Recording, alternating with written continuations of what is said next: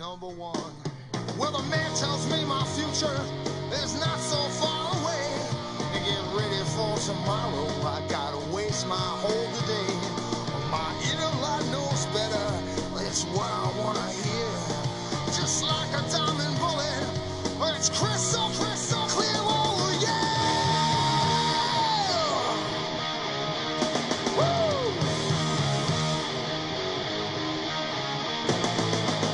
I can slap a tornado. I can dry up a sea, yeah. When I live for the moment. Alright, y'all, what is going on? This is your man, L. Jamal, coming through with another edition of Never Out of Bounds. Of course, this is the place where you can say what you want as long as you got them facts. We just going to go in on some sports today. The Ducks lost last weekend. The Raiders lost last night. And I'm not really in the greatest of moods.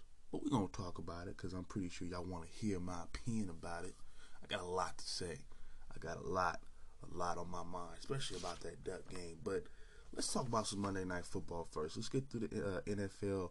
Also want to get into the MLB. Of course, we have the AL wild card coming on tonight. Yankees, Red Sox rivalry. We're going to break that down a little bit, as well as the final standings of the MLB and just how we got to the playoff situation. But let's get into it, like I said, with some Monday Night Football. The Chargers get it done against my Raiders, 28-14. Both teams are now at 3-1, with the Raiders suffering their first loss of the season. For the Raiders, Derek Carr, of course, had a solid game. Threw a late interception that was ugly, but 21-34 from him, 196 yards. He would throw 2 touchdowns. Brandon Jacobs, really nondescript from him last night, just 40 yards on the ground from him. Henry Ruggs will be your leading receiver with 3 catches and 60 yards. Darren Waller and Hunter Renfrow will both catch touchdown passes. And defensively, you will get 2 sacks out of Darius Philon. And for another game, looks like Denzel Perryman was the leading tackler. I think he had 12 total tackles. In this one, he was actually tied by Corey Littleton, though. They both had 12 total tackles. But let's take a look at the Chargers. Justin Herbert, 25-38, 222 yards. Really awesome game from him. Austin Eckler, 172 yards on the ground from him. He also had a receiving touchdown. Tight end Jared Cook, he's been in the league for a while now, but 6 catches from him last night, 70 yards and a touchdown. And tight end Donald Parham will get a receiving touchdown as well. And defensively for LA, Derwin James, their safety will get 6 total tackles and a sack, and then nose tackle Christian Sullivan will get a sack. And the Chargers would altogether force 4 total sacks. A couple takeaways from the game. Like I said, the running game for the Raiders was non-existent, and I really thought that was an issue. There's been some times this year. I think Jacobs has been going through some injury issues, but I'm just a little bit surprised. I mean, last week we were able to get 100 yards in the ground with Peyton Barber, so maybe you put him into the mix a little bit just to see what he can do. So I didn't like the fact that we were really unbalanced yesterday. Of course, Derek Carr, made some plays, but that's what he's gonna have to do if you're not gonna be able to run the ball like that. I definitely did not like how we went down 21-0 early. We had to pretty much fight and claw our way throughout the game. Chargers went up pretty easily, looked like, too. I mean, pretty much in the second quarter seemed to kind of explode. And for what it's worth, I was wrong about Justin Herbert. I'm going to say it again. I was wrong about him. He continually seems to make me eat crow every week, and it's okay. I mean, I can be wrong about that and be okay with that. Good game from him. Like I said, 25-38, over 200 yards. Again, multiple receivers catching touchdown passes. So he's spreading the ball out. This is something that you want from your receivers. Defensively, the Chargers showed up as well, holding the Raiders again to, their highest. I think they just had about 50 rushing yards total. Also forcing the interception, also forcing a few sacks there, and also just keeping the Raiders overall at 14 points. Raiders have scored a lot of points over the past couple of weeks. 20 or more. Getting into that 30-point range. So again, to kind of keep us down like that, Good luck on the Chargers. I definitely think the Raiders are still in the mix for a playoff berth. I don't know. You know what I'm saying? I don't. I won't be the one that you'll hear say Super Bowl. You won't. I'm a Raider fan, but you won't hear me say Super Bowl unless I feel like we really deserved it. I didn't think we were a Super Bowl team coming into this, so that never changed. But I'm not down on this team either, especially with what I've seen from other teams so far this in Week 4. So, not that great of not a good game at all for the Raiders. We have a long season to go. There's some things that we definitely need to improve. Particularly, I think we need to get more consistent in that running game. And I'm not gonna have a Henry Ruggs bashing, because again, he was a leading receiver in terms of yards in this game. But I do feel like Hunter Renfrow is a little bit more clutch than him at the receiver position. I will say that, and I still think, the Raiders need a true number one receiver. That's just kind of how I feel, and I'm probably not going to get out of that mindset at this moment. But let's move on. Let's look at some other scores from Week 4. We got the Jets getting it done to get their first win of the year against the Titans, 27-24 in overtime. We got the Lions taking another loss here. They're still winless.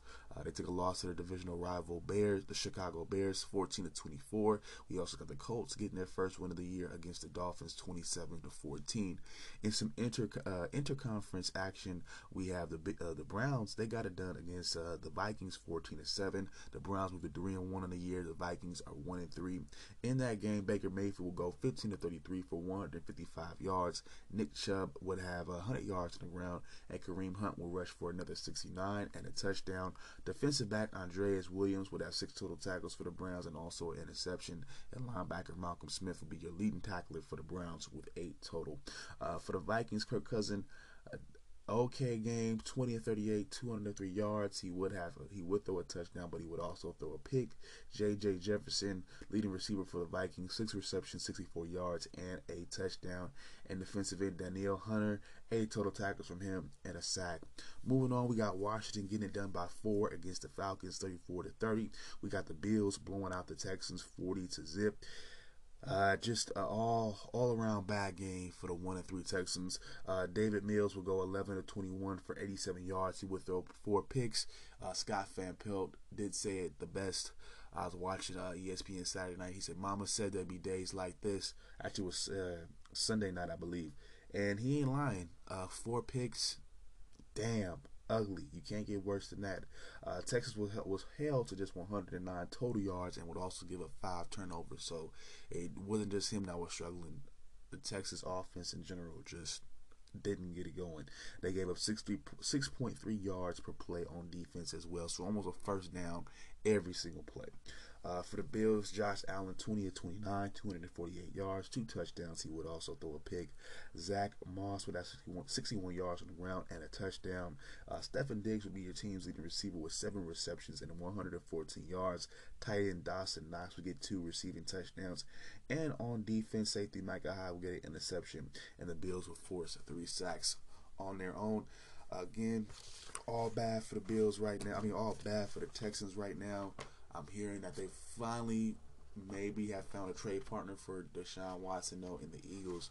But overall, this team is going to hell in a handbasket, and it's quite unfortunate. But again, they've been ran into the ground by terrible front office personnel. They've had Bill O'Brien. He was their coach for many years, trash head coach, and that's what you get.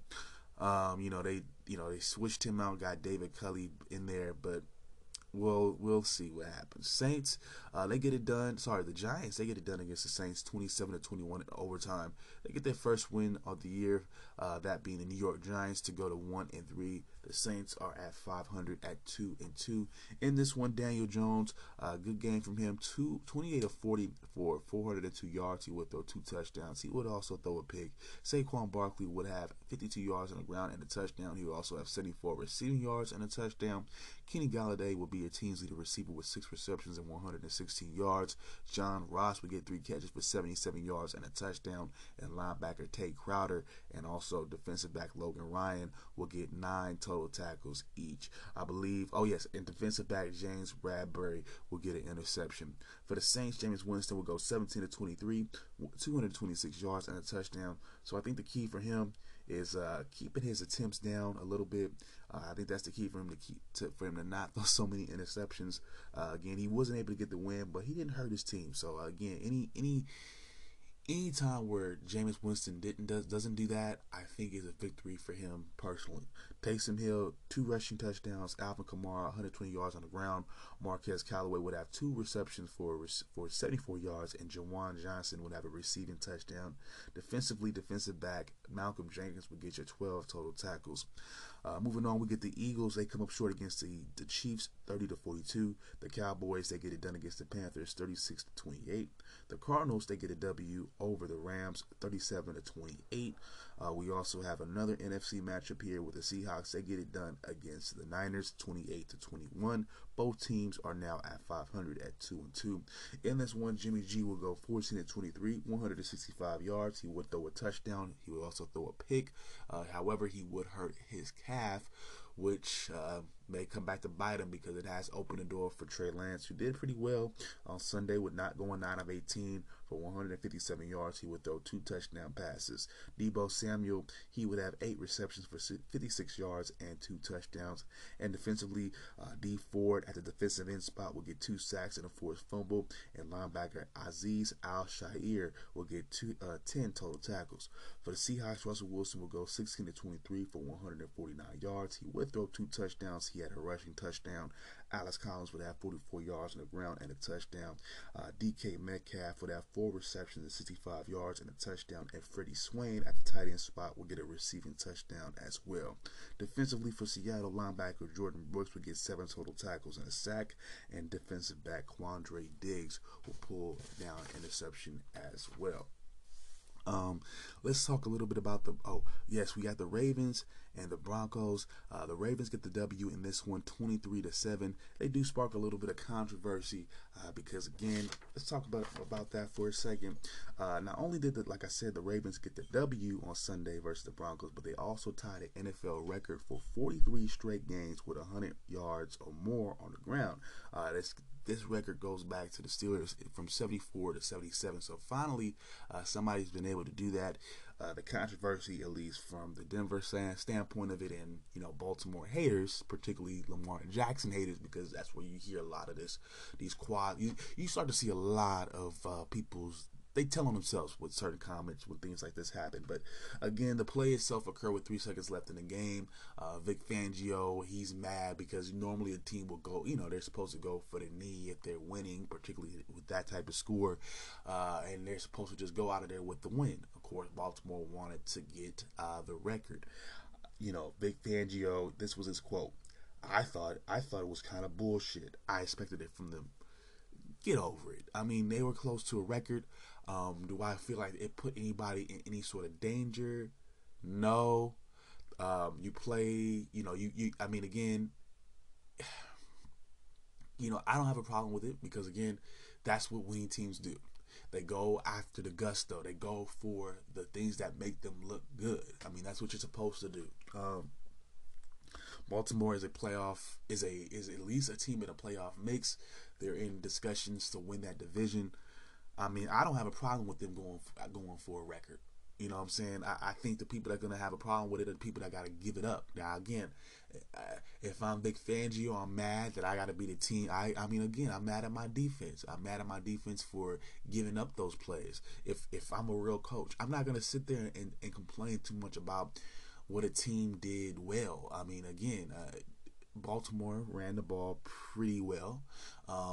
Actually, if anything, Jackson killed him with his arm that day. He had 300 yards in the air. So, again, get over it. If I'm a Denver backer, if I'm a Denver supporter, if I'm a Baltimore / Lamar Jackson hater, get over it. There's nothing wrong that the team did. There's nothing tacky about that. They had a chance to break a record, and they wanted to do that. Again, an extra running play with 3 seconds left in the game is not going to kill anybody. If you felt some type of way about it, maybe you should have played defense throughout the game and possibly maybe won the game. But to me, if I'm Vic Fangio, the head coach right now, I'm more mad about the fact that I had 23 points scored on me. That my defense was outplayed in general, not just on that one play, but throughout the game. So again, what are you mad about, really?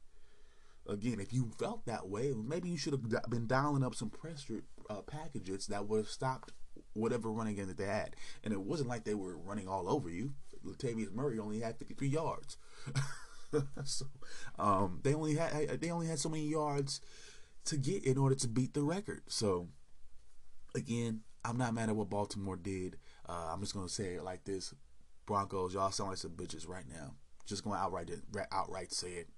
Y'all sound like some straight bitches, especially y'all head coach. Y'all look salty. Y'all look mad salty right now. Next time, get the W, and then we can talk about who's this and who's that, and we'll see how the season goes for you guys. Moving on, we get the Packers getting it done against the Steelers, 27-17. We also got in the big primetime matchup. We had the Buccaneers getting it done by 2 against the Patriots. 19-17 was the final score. The Patriots moved to 3-1 the year. Sorry, take that back. The Buccaneers are 3-1 in the year. The Patriots are 1-3. For the Patriots, Mac Jones will go 31 of 40, 275 yards. He would throw 2 touchdowns in a decent game and an interception. Wide receiver Jacoby Myers would have 8 receptions for 70 yards, and tight ends Hunter Henry and Jonnu Smith would have receiving touchdowns. Linebacker Matt Judon would have 7 total tackles and a sack. For the Buccaneers, Tom Brady, of course, will go 22 of 43 for 269 yards. Ronald Jones would provide a score on the ground. Mike Evans would have 7 catches for 75 yards. And tight end Joe Tyron Shoyinka would have 2 sacks, and defensive back Antoine Winfield Jr. would have an interception. One more little tidbit about what's going on in the NFL.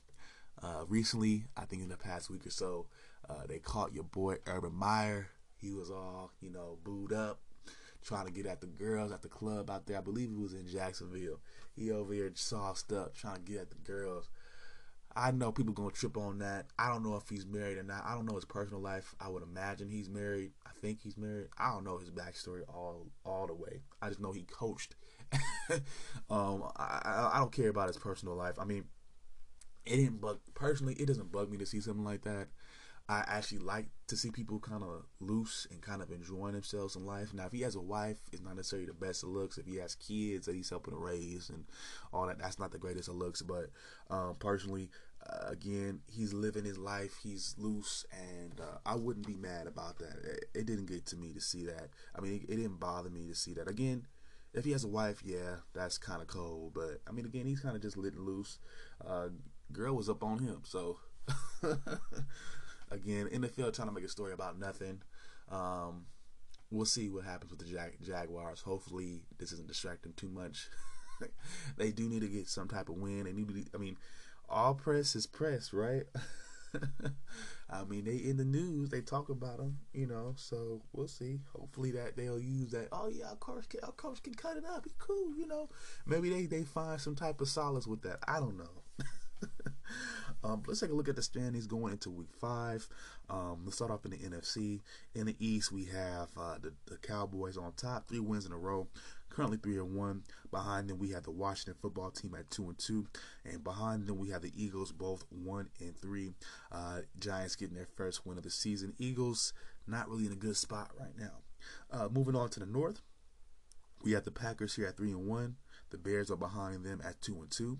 The Vikings are at 1-3, and of course, bringing up the rear, we have the Lions at 0-4. Out west, we have the Cardinals at 4-0, which was surprising to me. The Rams here are at 3-1. We also have the Seahawks here at 2-2. We have the Niners at 2-2 as well.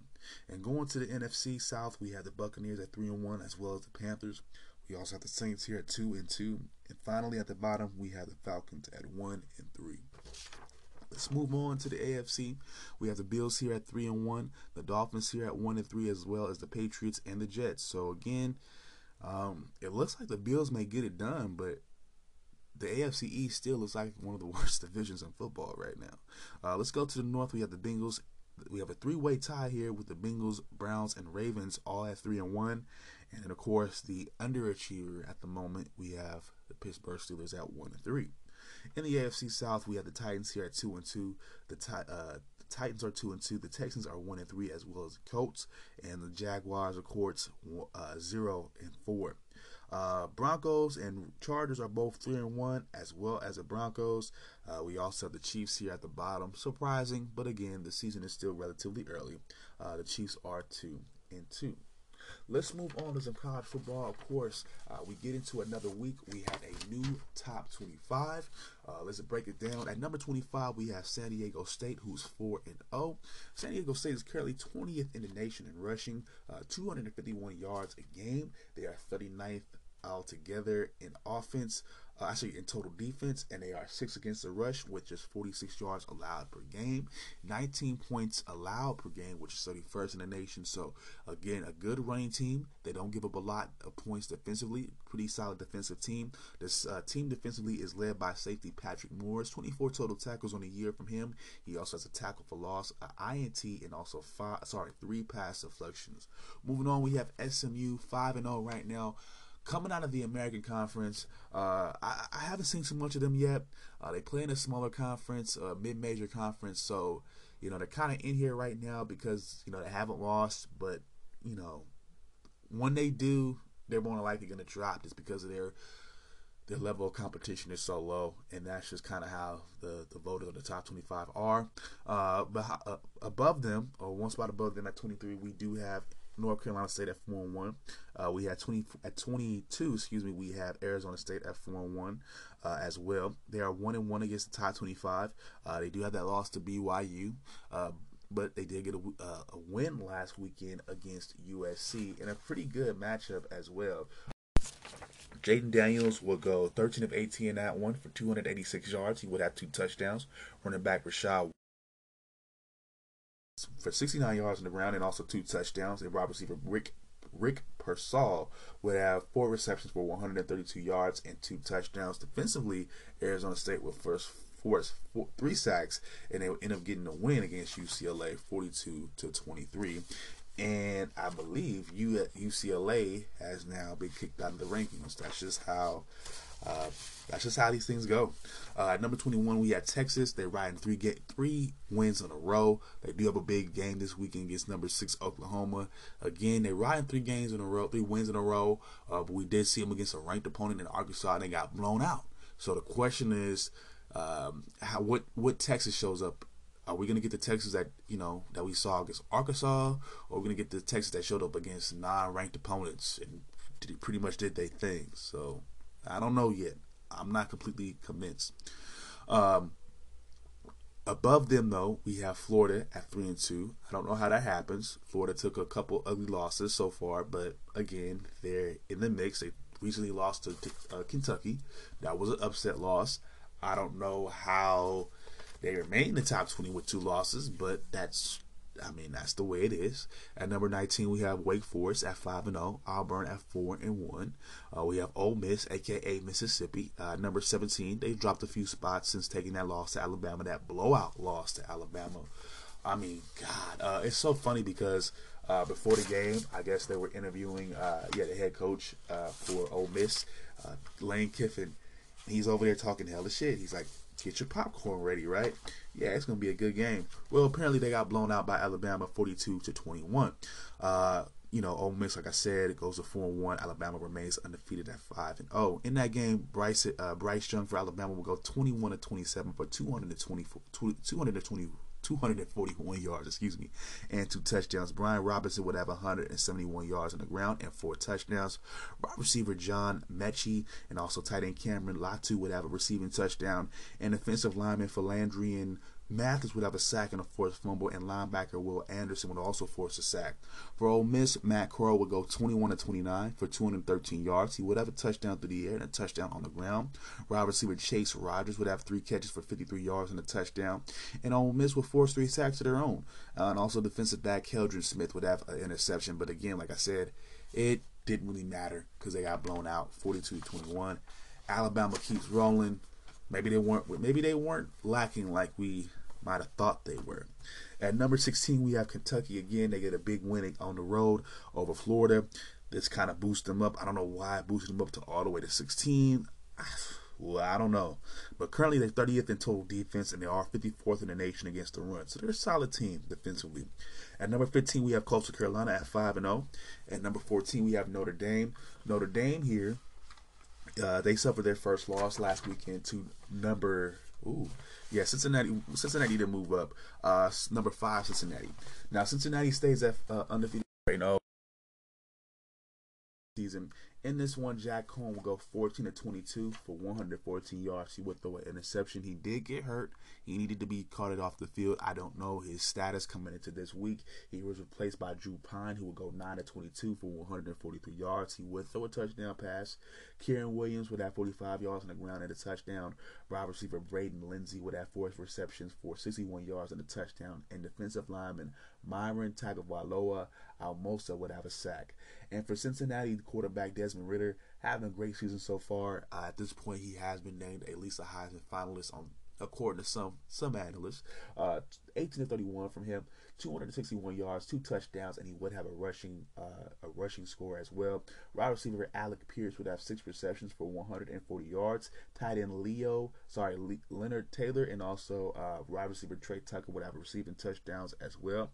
And for the Bearcats defensively, linebacker Deshaun Pace would get 7 total tackles and an interception. And overall, Cincinnati will hold the Irish to just 84 yards on the ground. The Irish, that was their thing coming into this year, being a pretty good running team, top 10 to be exact. It did not show up last Saturday, and there you go. That's how you take an L right there. Whenever you're proficient at something, and the team keeps you from doing that thing that you're proficient at, a lot of times you end up losing because you ain't got a whole lot going on outside of that. So that reveals a lot to me about about Notre Dame. They don't really have that great of a passing attack. Moving on, at number 13, we have Arkansas at 4-1. At number 12, we have Oklahoma at 5-0. At number 11, we have Michigan State also at 5-0. We've reached the top 10 now with BYU and Michigan both at 5-0. At number 8, we have Oregon at 4-1. Of course, they took that ugly loss to Stanford last week. Let's talk about that game real quick. I guess I got to get my thoughts off my chest about this one. I thought it was a good I thought it was a decent game from the Ducks in the third quarter. I will say that. I don't know. Okay, let me just say it like this. I think the Ducks' biggest issue was that, particularly in the fourth quarter, we had the game won. We decide on the last drive, pretty much, our last drive in the regulation, that we were going to just take the ball for about 10 minutes left and just try to sit on it. And we're going to take as much time. Well, the goal was, and again, this is our head coach, Mario Cristobal, I think, trying to be cute, trying to be the smartest guy on the field, the smartest coach on the field. And it backfired. I truly felt that there's no way for a team to kill 5+ minutes on the clock and kill the whole game and say we're going to take the ball for the rest of the game. There's no way. I've never seen it. I've never seen that happen. Now, what I have seen is teams hold the ball for a long time, at the very least score a field goal, and then tell a team, hey, we're up 2 scores. Now you try to get that back. Oregon did themselves a disservice. They should have been having the foot on the gas. You do not lit up. To me, that's a form of lit up. That's a form of playing with your food. Oregon does not have we're not Alabama, okay? And we're not, Georgia right now. We are not in a position to be playing with our opponents, to be playing down to their abilities. There is a question. Maybe the Ducks look to make some changes at the quarterback spot. Last week, Anthony Brown didn't do so hot. 14-26 from him, 187 yards in the air. He would throw an interception. So far this season, he has a 56% completion percentage, 55% on his career. Overall in the year, he's had 950 passing yards with 6 touchdowns and an interception. He also has 4 scores on the ground. So 10 touchdowns he's responsible for. So that would be 70 points, or 60 points that he's responsible for. So, well, let's see, 10 scores altogether. Yeah, 7. There's 7 points. He's at 60 points. So And of course, there's accuracy issues that people have highlighted. I do see that, but I also see again that last drive that the Ducks had. Mario Cristobal was trying to be way too cute. Oh, let's just waste time. Let's kill the clock. And then, you decide, oh, well, I mean, I guess scoring wasn't your option. So, again, once you found yourself in a hole, it was just, oh, we've wasted all this time. Let's just kind of just keep killing time. I don't think so. I think a lot of that had to do with Joe Moorhead, the offensive coordinator, not being there for whatever reason. Of course, he was sick. We don't know what exactly that illness was, but he wasn't able to show up with the team. And it's just kind of unfortunate, in my opinion, that we just don't think to put the foot on the gas. We have our foot on our neck, and we lit them off the hook. We're gonna lit them off the hook by Mario Cristobal just sitting on the clock for like the last 8 minutes, trying to kill a clock that he didn't really need to. He could have just scored, and so would have Stanford would have scored right behind us. A touchdown or a field goal would have negated whatever Stanford was going to do on that last drive. As mad as I am at the refs for what I saw with that last play, because of course they weren't calling shit. I do believe that was a factor. But if we would have at least scored a field goal, that would have been null and void. By the time it took, because again, time was done. So what if they would have scored and went for 2? We would have still won. Oregon opened up the door and allowed Stanford to come back. Now, I'm not a fan of the targeting play. I thought that was bullshit. I also thought the roughing the passer call was bullshit. But I'll give you, a pass because I'll give those plays a pass because, again, they're, contact penalties. I know the leagues, both leagues, NFL and college, are just so scared about helmet to helmet. They just don't want people to get hit when they're vulnerable. Fine. I'll give you those. But that last call in the end zone, that was definitely a bullshit call. I don't see a defensive hold. But again, when you give up those 2 penalties, you allow the team to come down. You did not score when you had the ball last to put them in a bind of 2 scores down. That's what happens. And they did do whatever they needed to do on that final drive in overtime to win the game. So, yeah, Anthony Brown didn't do super great. But I also felt like Mario Cristobal's play calling left a lot to be desired as well. And that's as fair as I can keep it. That's as level as I can keep it. Again, thanks a lot, Pac-12 refs. You make the Pac-12 look like an incompetent conference because, again, it's another situation of us eating our each other alive. We can't have anything good because of that. And that last play was kind of indicative of that. Again, that last play of regulation because, again, the game was won. The game was over. Okay, despite what had happened before that, I still thought the game was won. There was no holding call. And the refs decided, let's just take this to overtime. This is a really great game. Damn. Okay, now look at you. There's no undefeated team that we have on our conference right now. No shot of us making a conference or a national tournament again. Because what? Because the refs decide, we want to throw a flag on this play in particular. Come on. After we haven't been calling that call the whole game. Okay, guys. Right. Thanks, refs. Thanks. You truly did your job Sunday or Saturday. Great job, guys. Great, fantastic job. And of course, I'm being sarcastic with that. So, and no, I'm not beneath sarcasm. I love it. So great job, Pac-12. Great officiating job. We're the Conference of Champions, although we haven't won a football championship since USC. Great job. And the best shot we had at doing that this year, you decided to say, fuck it, right? Blow that up. Okay, moving on to number 7, we have Ohio State at 4-1. We have Oklahoma at 4-1. Cincinnati, of course, we talked about their big win against Notre Dame. They're 4-0 at number 5. At number 4, we have Penn State at 5-0. We also have Iowa here at 5-0 at number 3. They're 23 in overall defense, 24th against the run, 84 yards allowed per game. Stout running defense. That's what Iowa is known for. At number 2, we have Georgia at 5-0. At number 1, we have Alabama at 5-0. I did have a couple questions going into week 6. We kind of talked about the Anthony Brown situation in Oregon. I don't think he's a great quarterback, right? I mean, I don't think he's like, if you look at his numbers, of course, particularly with the completion percentage, it makes him look like a not great quarterback. And it's easy to kind of look at that.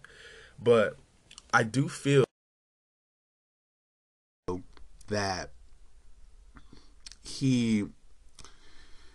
let me say, I feel like with a touchdown ratio of 6-1, 4 touchdowns on the ground, he does the job for us. He just doesn't have the greatest of numbers.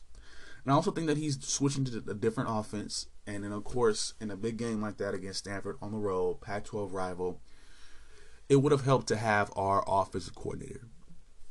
And he just wasn't there. And that was a big factor, too.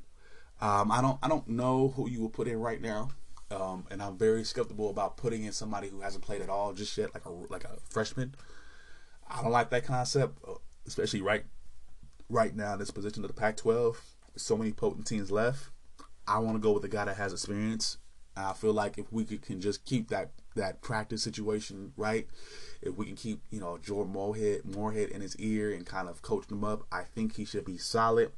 I don't want to make that switch just right now. I think we're already too deep for that. That's just my opinion. Now, unless he has a terrible game next week, then I'll say, yeah, make a call, but not just yet. My other question going into week 6 is about Ed Orgeron. Is he done at LSU? After a 24-19 loss to Auburn, LSU has dropped 3-2 this season. And overall, the Tigers have just gone 2 games above 500 since winning the national championship in 2019. So what that means is they've only won about 2 games more than they lost since they've won that national championship. Much of the problem is stemming from the offense, at least this season, and newly minted offensive coordinator Jake Peetz. Most notably, it's been in his play calling. Apparently, he's calling plays too late, or he's switching them at the line, and it's not really working for the offense right now. Currently, LSU is next to last in the conference in rushing yards, which is not good because they normally have been a potent rushing team. Now, this was a quote coming from Orgeron himself. He will go on to say, "Ultimately, I'm responsible for the performance of the team. I will always be responsible." He ain't lying. And also, they have a big test this weekend against undefeated Kentucky, who's number 16. This game could pretty much go either way. Does this game make or break Ed Orgeron? I think under a lot of circumstances, no. But I think for the fact that he's coaching in the SEC, coaching for LSU has a high standard. Now, I know you wouldn't cut your coach after winning a national championship a couple years ago, but if you've fallen off in the way that they have, I could see that happening. I think this Kentucky game could be a make or break game. I think if they get past Kentucky with a win, they can salvage their season and have a decent season. I don't think they win the division. I don't think they win the conference, but they're in a position to save Orgeron for at least another year. I think if they lose this game, they're at 500. They're not in a good spot, in my opinion. And I think they could potentially fall off. And if they fall off this year, they end up with a losing record this year, I think you do see Ed Orgeron gone. But he's such a good guy.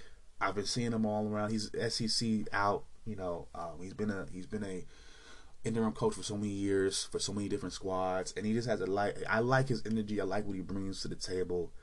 But I think just when it comes to the X's and O's on every Saturday, he ain't always getting it done. And maybe maybe next time, if he's given another position, maybe he gets a better supporting cast in terms of coaches around him. I think this is the type of guy that, he's a pretty solid coach, but you need to have great coordinators around him that can call plays, because I think he can recruit pretty well. He's a guy that I think people rally behind, that they like, that want to play for. But the X's and O's do come into factor, and I don't think he's the greatest at that. So I think that's holding him back. That's been holding LSU back. And again, if they cannot get past Kentucky this weekend, I think they do fall off, and you might see the rest. You might see the last of Ed Orgeron, and that could suck, because again, I think he's one of the good guys of college football. All right, y'all. I'm gonna take a quick break. When I get back, we're gonna be breaking down some MLB action. We're going over the last look at the standings for the season, the last standings. We're also going to be previewing the AL wildcard for tonight, and we're also going to be talking about some of the winners and the losers this season. So the good and the bad. All right, y'all. I'll be right back.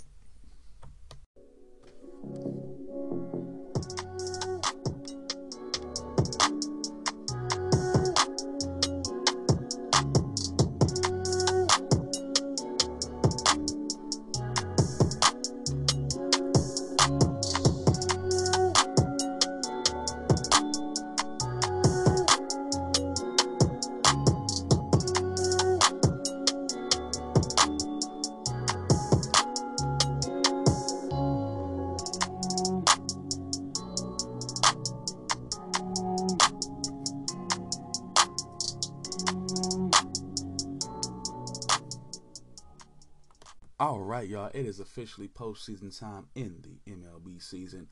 Before we get into the matchups, at least tonight's matchup in the AL Wild Card, let's go through the final standings of the regular season. I also want to talk about some losers and some winners. Later on this week, we'll also talk about some of the top 10 players of the year offensively, pitching wise, and we'll also talk about some of the candidates for these end of the year awards. So let's get into it with the American League. Like I said, the final regular season standings in the American League Central. Of course, we have Chicago. They take that with relatively ease. 93 and 69 total record. Like I said, clinched the division relatively easily. Behind them, we have the Cleveland Guardians / Indians, 80 and 82 on the year. Third place, we have the Tigers at 77 and 85. The Royals at 74 and 88. And finishing in last place, we had the Twins at 73 and 89. In the West, we had the Astros, of course, winning the division again. I believe this is the third or fourth year in a row. 95 and 67. Mariners, 90 and 72. Came up a little bit short, but had a run, a really good run near the end. We had the A's here falling apart near the end. Starting around really August, really. 86 and 76 is the final score there. 86 and 76 is the final record there for the A's. Again, a disappointing finish to what seemed to be like a promising year. We have behind them, we have the Angels 77 and 85. We have the Rangers at 60 and 102. And in the East, we have the Rays. Of course, they clinched the division with 100 wins and 62 losses. We have the Red Sox here at 92 and 70, and the Yankees 92 and 70 as well, both clinching the wild card for the American League. And behind them, we had the Blue Jays, just came up one game short behind them, 91 and 71. And of course, the Orioles finished tied with the worst record in baseball at 52 and 110. They tied with Arizona, by the way. In the National League, we had the Brewers taking that division, the Central Division, that is, 95 and 67. We have the Cardinals. They clinched a wild card out of the division. 90 and 72 was their final record. We have the Reds finishing third in the division at 83 and 79. The Cubs will finish 71 and 91, and the Pirates will finish 61 and 101. Of course, last place. In the West, we have the Giants finishing 107 and 55. They clinched the division, of course. Best record in all of baseball. The Dodgers finished one game behind them, 106 and 56. Again, they clinched the wild card, but do have to go up against one of the hottest teams in baseball right now, being the Cardinals, in a one-game series. I think that's a little bit scary. The Padres here are at third place, 79 and 83. Fourth place, we have the Rockies at 74 and 87. And, of course, we have the Diamondbacks here at 52 and 110. In the NL East, we have the Braves, who clinched the division. 88 and 73 was their final record. The Phillies are 82 and 80. They finished second. The Mets, we heard so much about them just regressing and just not hitting the mark. 77 and 85, they finished third. And fourth, we have the Marlins here at 67 and 95. And in last place, we have the Nationals here, 65 and 97. Let's take a couple look. Like I said, let's take a look at that AL Wild Card game coming on tonight. Like I said, Red Sox and Yankees, they met 19 times this season. The Red Sox hold a slight 10-9 advantage over the Yankees right now. And the Yankees, they're okay against this team. They have a 700 OPS against Boston. The Yankees are overall 6th in ERA with a 3.74. They rank 4th in strikeouts this year. Over 1,500 of those. The Bronx Bombers, again, they just know how to they know how to get power hitters. They got Aaron Judge there, 39 home runs, 98 RBIs. You also got Giancarlo Stanton here with 35 home runs and 97 RBIs. Again, it's a one-game factor, but, again, when you got people who hit the ball like that, I mean, things can happen. The Red Sox, they finished second in slugging percentage in terms of the MLB. We're at 449. They're also 5th in RBIs, 5th in total runs. So this is a team that can score as well. They don't have the power. They don't have all the power hitters that New York has, but they do have Rafael Devers. He's a power hitter among, even within himself. 38 home runs on the year from him, 113 RBIs. We're going to be looking at Nathan Eovaldi. I believe he'll be making the start tonight. 11-9 on the year, 3.79 ERA, 195 strikeouts. Both teams, like I said, are top 10 in runs scored. So, and they're also the top 10 in runs scored. So I think this one could be an exciting one. Again, it's just a one game, show us your best shot. This one might go into extra innings, and this one might be, I think we might see up to 10 runs in this one. We could. I'm just saying. They both score about 5 runs a game. So let's see what happens. Actually, we're going to hold off on my Dodgers preview until tomorrow. I'm going to be going over the final score for tonight's game tomorrow morning. So I'm going to say that preview for the Cardinals Dodgers tomorrow. But let's look at some of the biggest winners and losers of the season this year in the MLB. These are my try again next year awards, particularly for the losers. But let's look at these are my big losers of the season. Again, these are my try again next year awards. You'll know why I'm saying this. First off, we had the San Diego Padres. After adding big names to the rotation in Yu Darvish, Blake Snell, also Joe Musgrove, this was supposed to be a big year for San Diego. Things would fall apart after the All-Star break, with the team going 27-42 and was eliminated from the wild card race last month. They would go on to finish 15 games below 500, and they were 14th in team ERA with 4.10. And there are talks of them letting go of their manager. So we don't know what's going to happen just yet, but we're going to have to wait and see. We also got the Dodgers. Not the Dodgers, but the Dodgers crosstown rival in the Angels. They missed out on their power hitters Mike Trout and Anthony Rendon for the majority of the season. They would finish they finished near the bottom of the AL West. For the first time in his career, Shohei Ohtani would actually make 10 starts on the mound and have 425 plate appearances. That did a lot of good things for his numbers. Near the top of home runs, putting a lot of RBIs, decent win-loss percentage, decent ERA as well. He has 25 stolen bases. He's the first player to get 45 home runs, 25 stolen bases, and 100 runs. He also led the MLB in triples this season with 8. Now the thing is, he's satisfied as of right now. In LA, he likes the fan base. He likes the potential to be able to, especially with the season you're having right now. He's liking that he's being able to do that. However, he's not all impressed by the team's overall success. And again, I believe he's going to be a free agent going into next year. If things are not addressed by then, we might have a star leaving. That's what you got. Moving on, we have the Chicago Cubs. Try again next year, guys. They finished third in the NL Central, 4.87 team ERA, 27th in all of baseball, 4th in earned runs with 765. They were fourth in walks allowed as well with 255. I don't have the exact number of walks allowed, but they had a 255 opponent batting average, and that is not good. So teams were pretty much hitting the ball pretty well on them. They were 27th in team whip, so they're giving up pretty much a hit or a walk every inning. Not good numbers from them. They were average in terms of hitting. They were 18th in team OPS with a .719, 24th in team batting average with a .237, and just overall, it just results in a 71-91 a year. Regressing, and of course they had that fire sale at the end of the All-Star break. They got rid of Anthony Rizzo. They got rid of Javi Baez, a couple different players. Chris Bryant, he went up going to the Giants, still having a solid year. So yeah, they're looking to rebuild. And finally, we had the Baltimore Orioles. Again, the ultimate try again next year. Try again every year. Lost 14 games in a row twice this season. 23rd in team OPS with a .705, 26 in RBIs. They were also 26 in runs scored, which is 659.